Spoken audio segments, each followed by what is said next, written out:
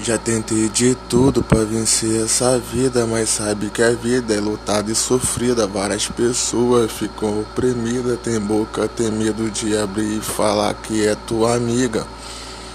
Mas a vida tá aí, sabe que é vários que querem fazer nós desistir.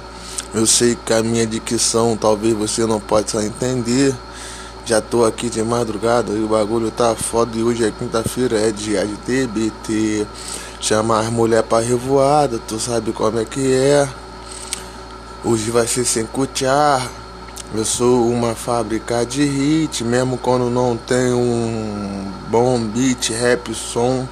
Não tem um trap, não tem um funk, esquece, filho, que o pai vai lançar. As pessoas daqui do Brasil é foda. Prefere dar o título pra quando você vai embora. Mas quando você tá ligando, tá todo mundo te ouvindo, tá todo mundo até ganhando, monetizando, mas pouco vai te ajudar. Querem te fazer como você se fosse uma mercadoria. A pessoa avaliar o produto, ver se vai levar, mas ninguém sabe mandar um papo de visão. Acha que isso aqui é brincadeira, tá ligado? Mal ele sabe que nós lança com o coração. Funk, tu tem que se dedicar, tu tem que lançar pra tu poder estourar. Isso é um trabalho, mas vários filha da puta vai te esnobar. Mas quando ele tá feliz, engraçado, como se fosse no dia de pagamento, como muito quis.